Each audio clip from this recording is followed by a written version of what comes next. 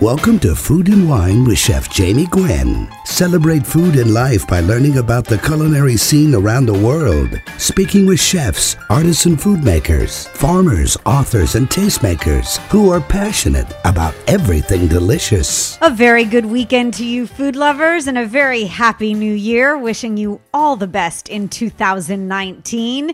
Chef Jamie Gwen in your radio. The delicious conversation starts right here and right now. Because just for the record, I love food.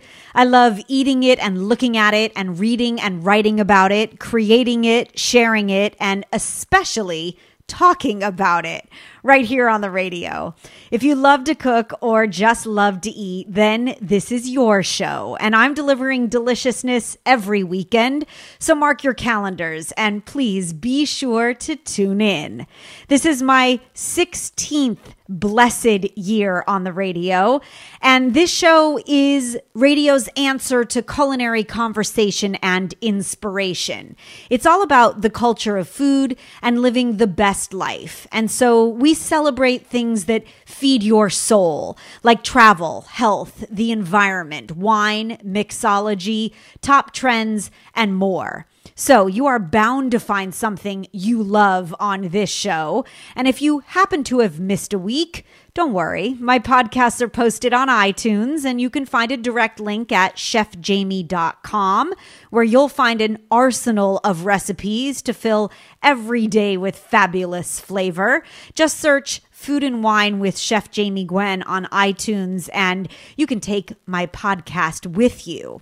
You can also take your cooking skills to the next level by visiting chefjamie.com, as aforementioned, and you'll find lots of lean, clean recipes to get you through January, of course.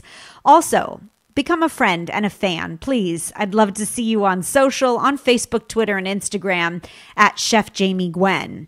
And because my goal is to satiate your appetite, we have some grand guests coming up, and you will not want to touch your dial because winemaker Bob Cabral, the rock star, is filling our glasses this hour, and Jillian Michaels, oh yes, we love her, is going to stop by and kick our butts.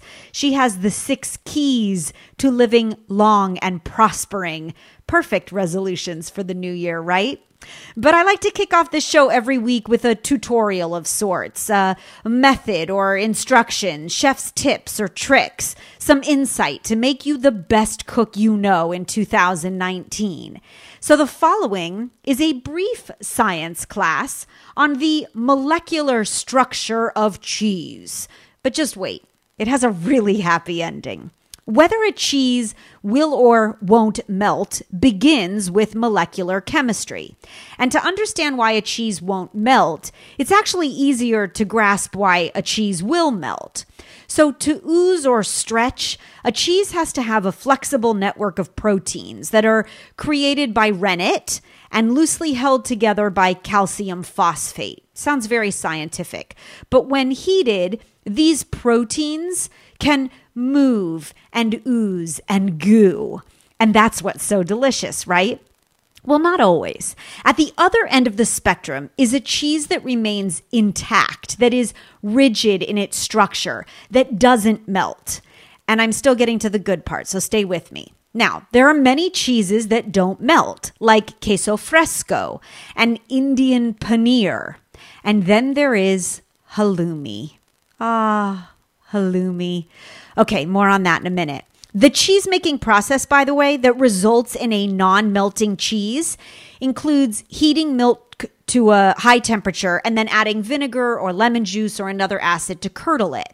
And the high heat causes the whey to stick to the cheese proteins, and then they're pressed together to create what is an inflexible or non-melting cheese. Now, halloumi is made with rennet, but it's pressed for a shorter time. And the cheese is then dipped in hot whey, which kills the starter bacteria and it prevents it from further developing. And it gives you this strong, lovely cheese. And if you don't know halloumi, then you're missing out on how special it is. And if you haven't experimented with halloumi, you're really missing out. And I think you should make 2019 the year that you add new ingredients to your repertoire, that you master that ultimate recipe. Now, I think halloumi is a crowd pleaser. It makes a good impression. It makes you a culinary hero. And you can use it in a few different ways. By the way, when you serve it, you want to, of course, wax poetic on how smart you are to it. That is halloumi smarts. And I like to use it in salads. I love to grill it. I turn it into fries. And if you're going very vegetarian or very vegan this month, it is a great main event in vegetarian dishes. Now, it hails from the Mediterranean island of Cyprus, and it is traditionally made from a blend of sheep and goat's milk. It is a white, firm, pleasantly salty cheese, similar to feta. It's very strong, halloumi. It's very springy, and it's very popular throughout the Eastern Mediterranean. Now, when you cook it, it has this mild, lovely, creamy taste. And it is aged in brine, so it tends to be a little bit salty.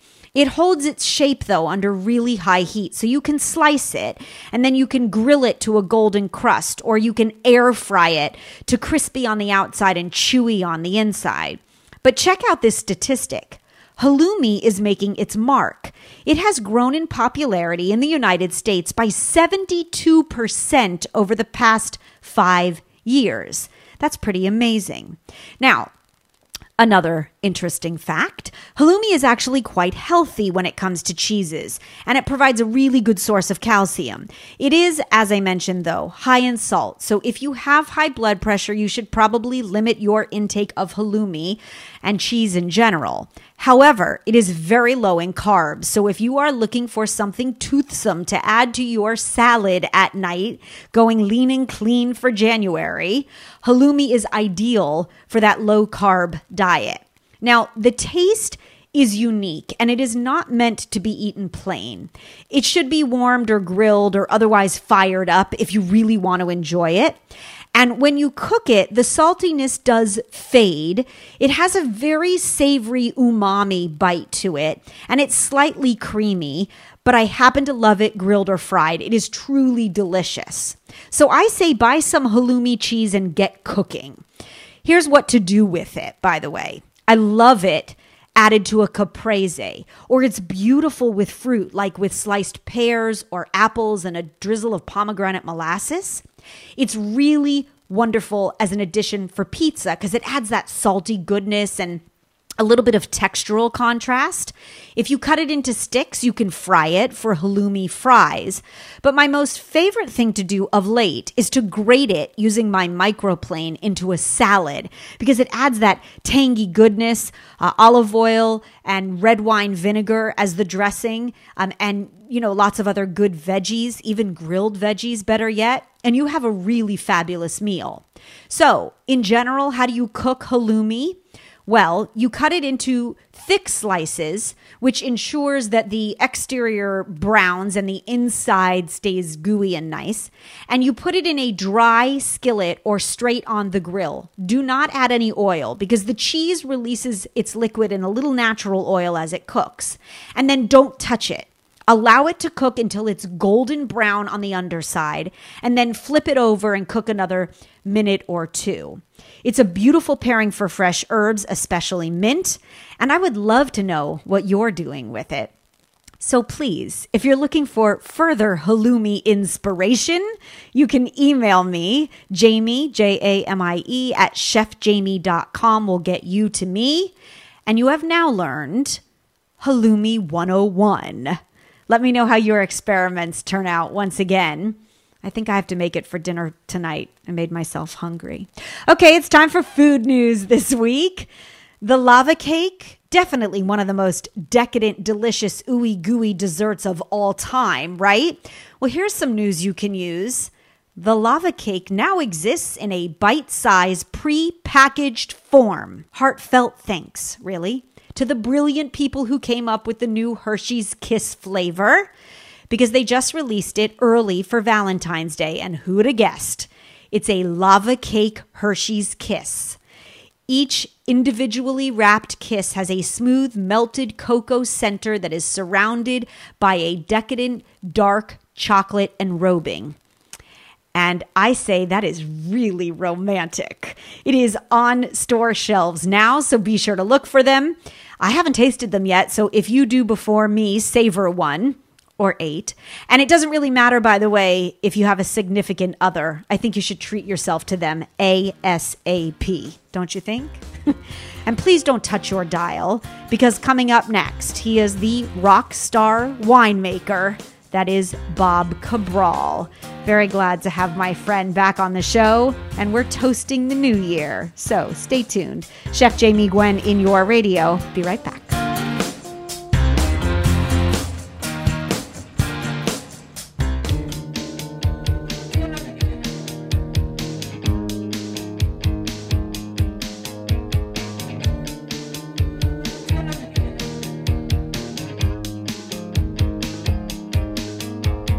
Feeding your insatiable appetite every weekend. Welcome back. Chef Jamie Gwen in your radio. Filling your glasses today as well. Because for die-hard wine lovers, rockstar winemaker Bob Cabral's name is synonymous with the best of Sonoma County's Pinot Noir. Everyone knows I am a lover. As winemaker at the world-renowned Williams-Sellium, he received a perfect 100-point score, a first for a North American Pinot Noir. A few years later, he was tapped as the 2011 Winemaker of the Year. And today, he is crafting beautiful wines for his own label, Bob Cabral Wines, and they too are getting the attention they deserve. It's a family collaboration in small batches. And since Bob has been making wine since the early 70s, he's really going back to his roots. I am very proud to know Bob Cabral. I adore his passion and his philanthropy, and I have always loved his wines, and it's been too long. So he is back to dish, and I am glad to have you. Hi, Bob. How's it going, Jamie? It's going great, thank you. Although it would be better if we were toasting in person. I know, and it'd also be better if we each had a glass of wine in front of us. Yeah, well, thank you. So, yeah, definitely so. I kind of blew that one. I down some wines. I mean, my gosh. Well, I will say, I think this is your most extraordinary project yet, and maybe it's time and knowledge and experience all combined. I don't know, but I think I think what I can taste in Bob Cabral wines is that reignited passion for winemaking. Absolutely. This is really my muse, and I'm fortunate enough to, kind of have the backing of my wife and my daughter, and it's a project that just we work on, and it came about because of our thought of being able to give back. So throughout my years of winemaking, I've been fortunate enough to be tied to several charities, especially children's charities. I really have focused on that in the last 10 years of my career, and I wanted to be able to continue that on a personal level. And when I had left Williams-Sellium, I then had the opportunity, because I no longer had a non-compete, to make my own wine. And I got to be honest with you, I really wasn't too excited about making my own wine. I needed a reason more than to either see my name on a label or just get to do what I want to do. There had to be a higher purpose than that. So I talked it over with my wife over several weeks, and I finally came to the conclusion and said, look, if you won't take a salary, I won't take a salary. We'll own this brand. We'll self-fund it. No investors, nobody else will be involved. But after operating expenses, I want to be able to use the capital for charity, and specifically children's charity, and children in crises, schools, You know, I do a lot of work with Emeril Lagasse and his foundation down in Florida as well as in New Orleans. Yeah, that's how we originally met, Bob. I'm sorry to interrupt you, but I met you through Emeril and all the years of working with him, and I've always appreciated your dedication to his good work and having tied it into your own. Well, it just, I think everybody finds a place in life where things just make you feel happy. They make you feel good. Yes. And I realized when I was doing these charity auctions and seeing the faces of these kids and how their lives have been changed, and that all I had to do was make like some great bottles of wine and show up and pour the dinner or whatever I needed to do, it was so worth it. It was such little pain on my part, if any at all. It was actually enjoyable to see how you could really make a difference in not just a child's life, but in the world around you. So Bob Cabral Wines was set up to be able to do that, and we're on our second vintage now, and you can buy the wines. My wife does all the selling. She has a web cart at bobcabralwines.com, and yeah, it's really been a wonderful experience to be able to continue to give back. And I have enough other consulting jobs that'll pay the bills and send my daughter to college and keep the lights on at home. Yes. And I really wanted to focus on having a business where we could make those decisions and really give to those charities that we wanted to. I think there is nothing better than doing good work. And you are not only making the world a better place, but I will tell you, you are bringing tremendous joy to onophiles everywhere, because wine lovers have rejoiced in drinking Bob Cabral wines that are filled with so much passion in the bottle, it's overflowing, and knowing that they too are doing a good thing. I love the grassroots approach that you've taken. This is a total family operation, right? I mean, Totally. I mean, we do have to source out some of like the compliance, and I have people I've known in the PR industry, and sometimes they'll trade me for wine or half cash, half wine, but it's Heather and I, period, and our daughter is our IT person. Right. When we can't figure out something on our laptops or our phones, it's like, hey Paige, what do we do? How do we get this into to MailChimp, or right. how do we do this? How do we upload this? So it's really great to be able to work with my family on this. Yes. And, the other stipulation I had with my wife was that she can't question any of my expenses as far as making the wine. So I'm going to buy the fruit that I want to buy. I'm going to use the barrels I want to use, and I'm going to make things the way I want it made. And how's that working for Heather? Really well. Oh, because, good. We're getting some rock star scores. Yeah, and, no doubt. When you get a 94 on your first Chardonnay and a 93 on your first Pinot, wow. And I've only shown it to one person, so I'm in the process of trying to set things up with some of the other writers because they're requesting to taste the wine. So I just need to take the time to sit down with some of these guys and go through the wines with them. So, I think it's sometimes I'm want to make sure that the consumers are comfortable with the wines, that they enjoy the wines. They are, I think, on a bit on the pricey side, so you are buying into our philanthropy as well. So we try to make it, very well known that this is not a project that's going to put a new Tesla in our driveway or send us to Europe for a month. It it's really isn't. about giving back, and Yes. we've had to unfortunately give a little bit more and a little bit sooner before we've really had any real cash flow here, and to go and buy $50, $100 Target gift cards and take them to a shelter and give them to people so that they can go buy their own toothpaste and they can go buy their own shampoo is really important. And I think we need to take care of our communities. Bob, we need to take a quick break, but please don't go anywhere. Bob Cabral, rock star winemaker, continues to fill our glasses right after this.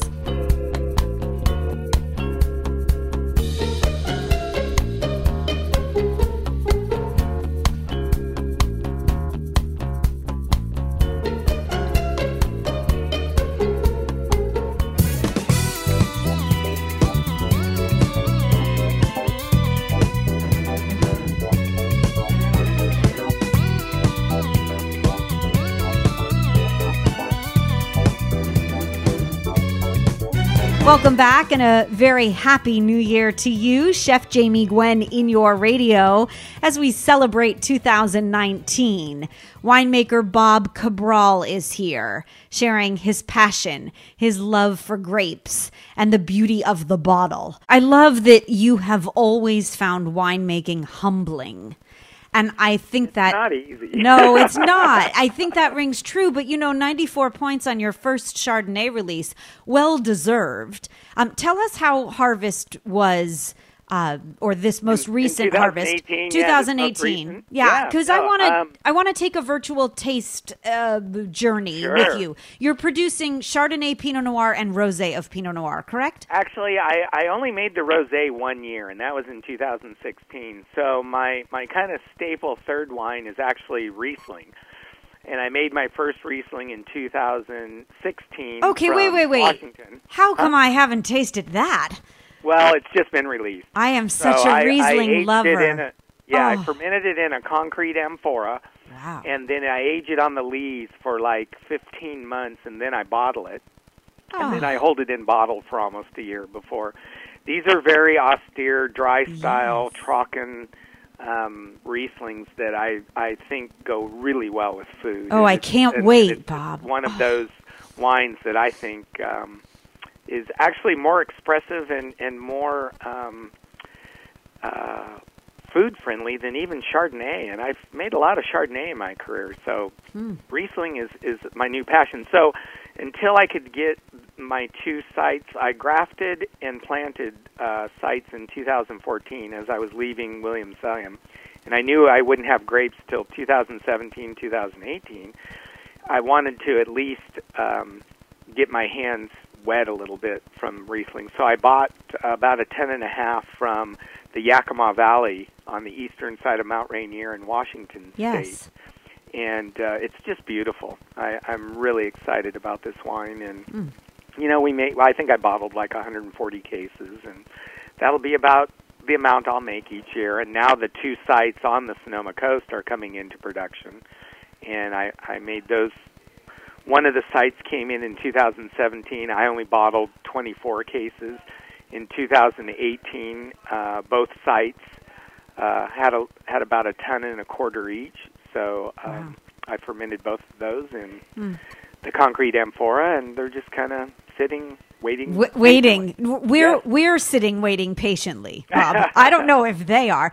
I definitely know that from tasting your wines and doing my homework and knowing you over the years that Bob Cabral Wines is so truly Bob Cabral. I down to the label. If you would share the label story and how it melds your love for music. I had talked to a guy that actually did websites. His name is Byron Hoffman, and the Hoffmans are an old family from Napa. Yeah, very well known. And, yeah, very well known. His brother Perry was most recently the lead chef at a place called Shed in Healdsburg. Yes. So Byron had done the label for the Mondavi boys, Carlo and Dante, for their Rain project. And I was helping them source grapes in 2014, 2015. And I was at one of their release parties, and I'm talking to this guy, and they don't even know who he is. And I said, man, I really like this label. It's amazing. It just really has their personalities and their vision on a piece of paper that you can apply to the bottle itself. And I said, boy, I would love to find out who did that. And he just kind of chuckled, and he said, well, actually, I did the label. I'm Byron Hoffman.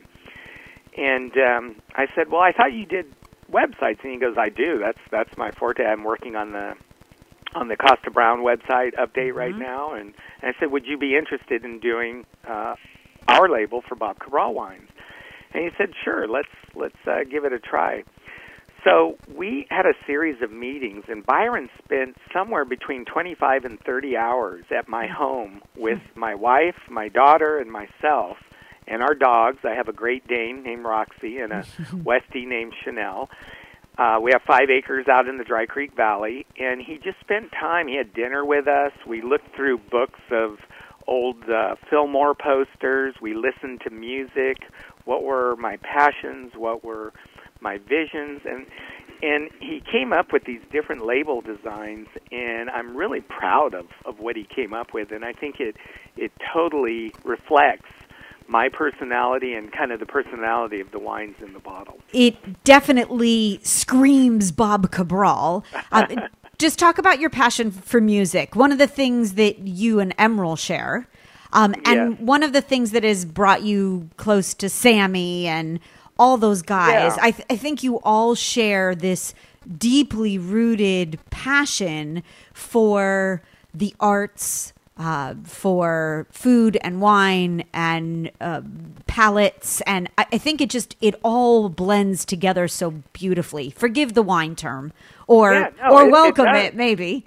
Yeah, no, it definitely does, and I think that's why we've built these friendships over the years. I think Emeril sees me as an artist. I definitely see him as an artist, and we both see guys like Sammy Hagar or Jonathan Cain from Journey as artists as well, and there seems to be a real, deep-rooted mutual respect for one another and what we do and how we do it and how we are perceived within our industries and then how we are perceived in common communities together. So, music has always just been a huge part of my life, listening to it, playing it,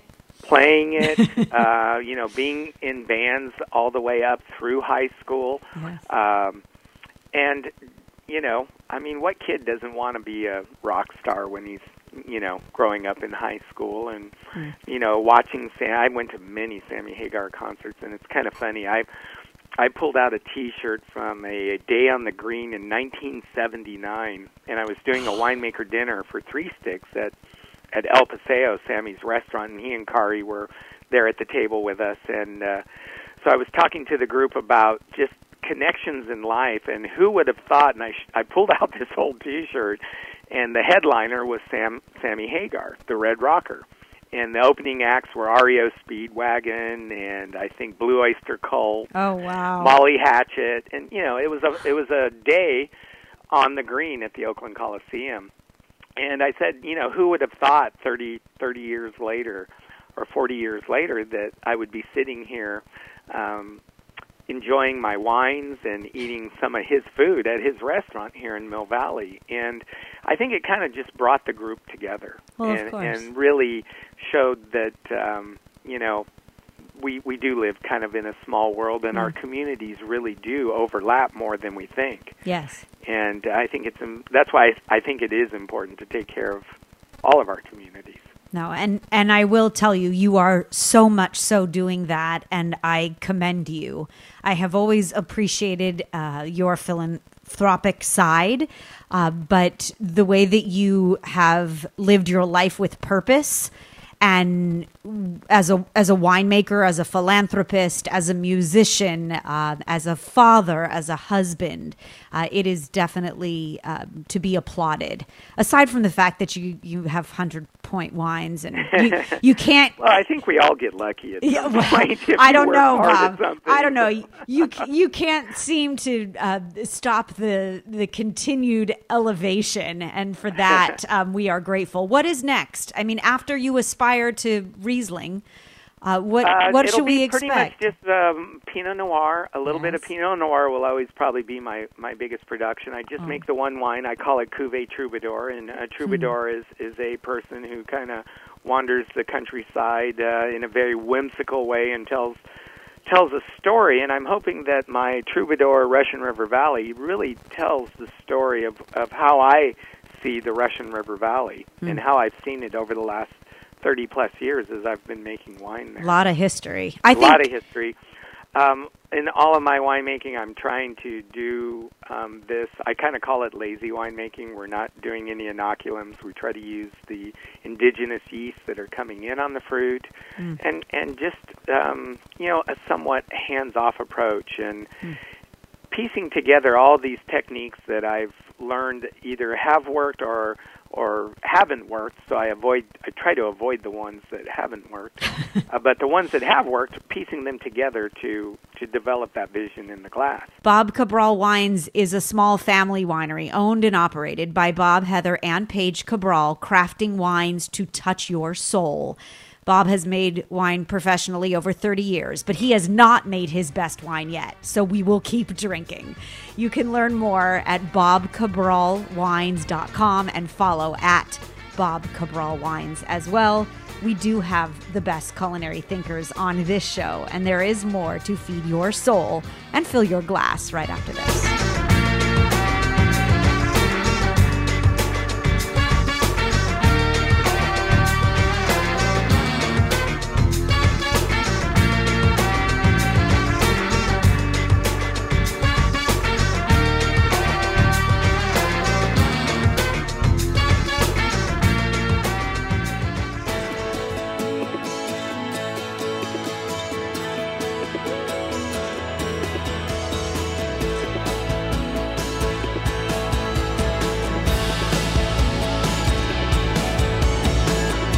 New year, new you, living the best life. Welcome back, Chef Jamie Gwen in your radio. I'm such a fan, and I love her passion. 8-time New York Times bestselling author and the renowned life coach and fitness guru Jillian Michaels is here. And she's going to kick our butts into shape. Don't you love it? I love Jillian's approach to making it happen, getting it done, and living your best life. And now she's unlocking your genetic potential to ageless strength, health, and beauty. Her new book, entitled The 6 Keys, just released, and she's sharing the innovative science that she has studied to unlock the secrets to aging well. Jillian Michaels is here to dish. I'm very glad to have you. Hi, Jillian. Happy New Year. Hi, Jamie. Thanks so much for having me. I'm excited to be on your show. Well, thank you. I'm thrilled. Okay, I loved reading your book. I've read it start to finish, and I will tell you, I am absolutely amazed and mesmerized by the stories of countless older people who have proven that age does not matter. You talk about reversing the effects of aging for optimal life. How do we make it work for us rather than against us? Please share the secret. Okay, well, here's the thing. A lot of times people believe that how we age is genetic, right? It's a foregone conclusion, or so they think. Right. But in fact, that's totally untrue. And there is nothing in your genes that tells you to die. Nor is there a blueprint in your genes that says, we fall apart here at these benchmarks, and this is the outline for our slow descent into decrepitude. Totally untrue. So if that's the case, right, we're led to the obvious next question of, well, then what the heck is aging us?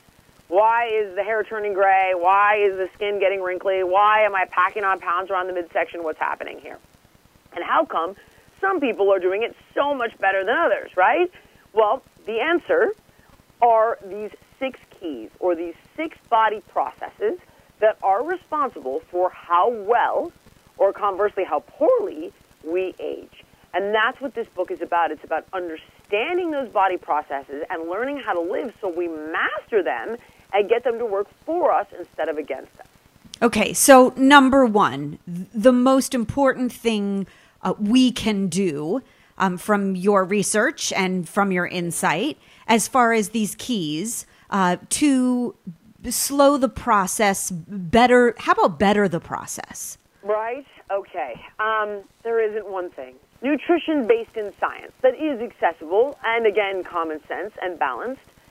It incorporates that mind-body connection and the lifestyle changes we need to make to improve our state of mind, quite honestly, and utilizing another buzz term, neuroplasticity, which means the malleability of your brain chemistry and the shape of your brain so that it works for you with regard to more happiness, more calm, more meaning, more purpose, which translates into better physical health, looking and feeling better for years to come. And, of course, controlling our environment and the physical stressors in our environment, from the toxins we breathe in, the toxins we put on our skin, the toxins we store our food in, all very manageable. But I cannot tell you that one thing is more important than another, because sleep is a critical component. The time frame in which we consume our foods is a critical component. How often you're moving and how you're moving is a critical component. So looking at this as a lifestyle approach that is holistic, integrated, and balanced would be the absolute most important thing in moving forward in the healthiest, best possible way. Right. And I understand you have to use all the keys together for optimal results. And when I started reading through your book, I realized that you've always been about the lifestyle approach, everything in moderation, right? Good food, good fitness, good life.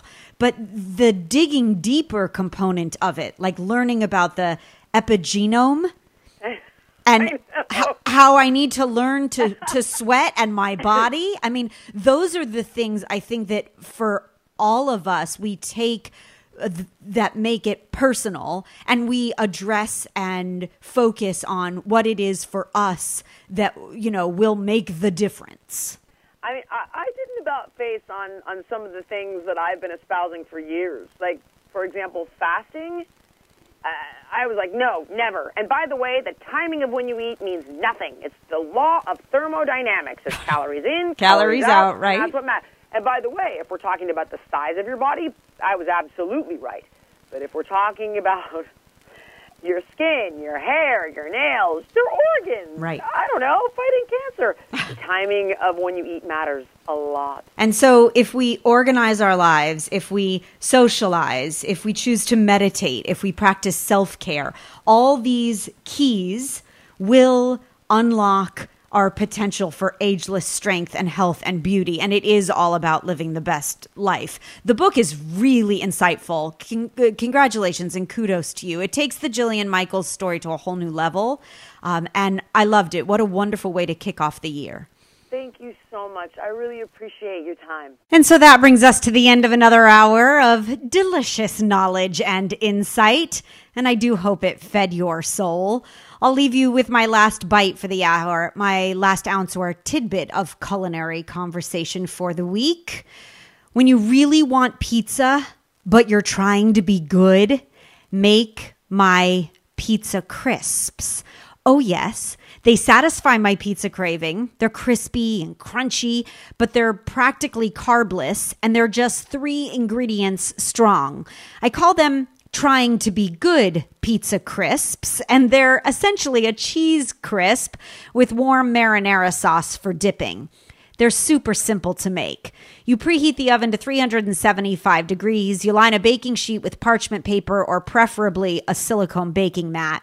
And you spoon a tablespoon of grated Parmesan cheese, or shredded works well too, into a small mound about 2 inches in diameter onto the baking sheet. Then you put a half a tablespoon of shredded mozzarella cheese on top, and you pat it down to flatten the cheese and make a circle. And you bake until crispy and golden, about 10 to 12 minutes. Then you let the cheese crisps cool slightly. They get crunchy and delicious, and you put out marinara sauce for dipping. Now that sounds like the best snack right about now, don't you think? I'll post the recipe on Facebook, Twitter, and Instagram at Chef Jamie Gwen. And I'll meet you here next weekend when there is lots more fabulous food in your radio. I'm Chef Jamie Gwen signing off. I thank you for listening, and I hope you continue to eat well.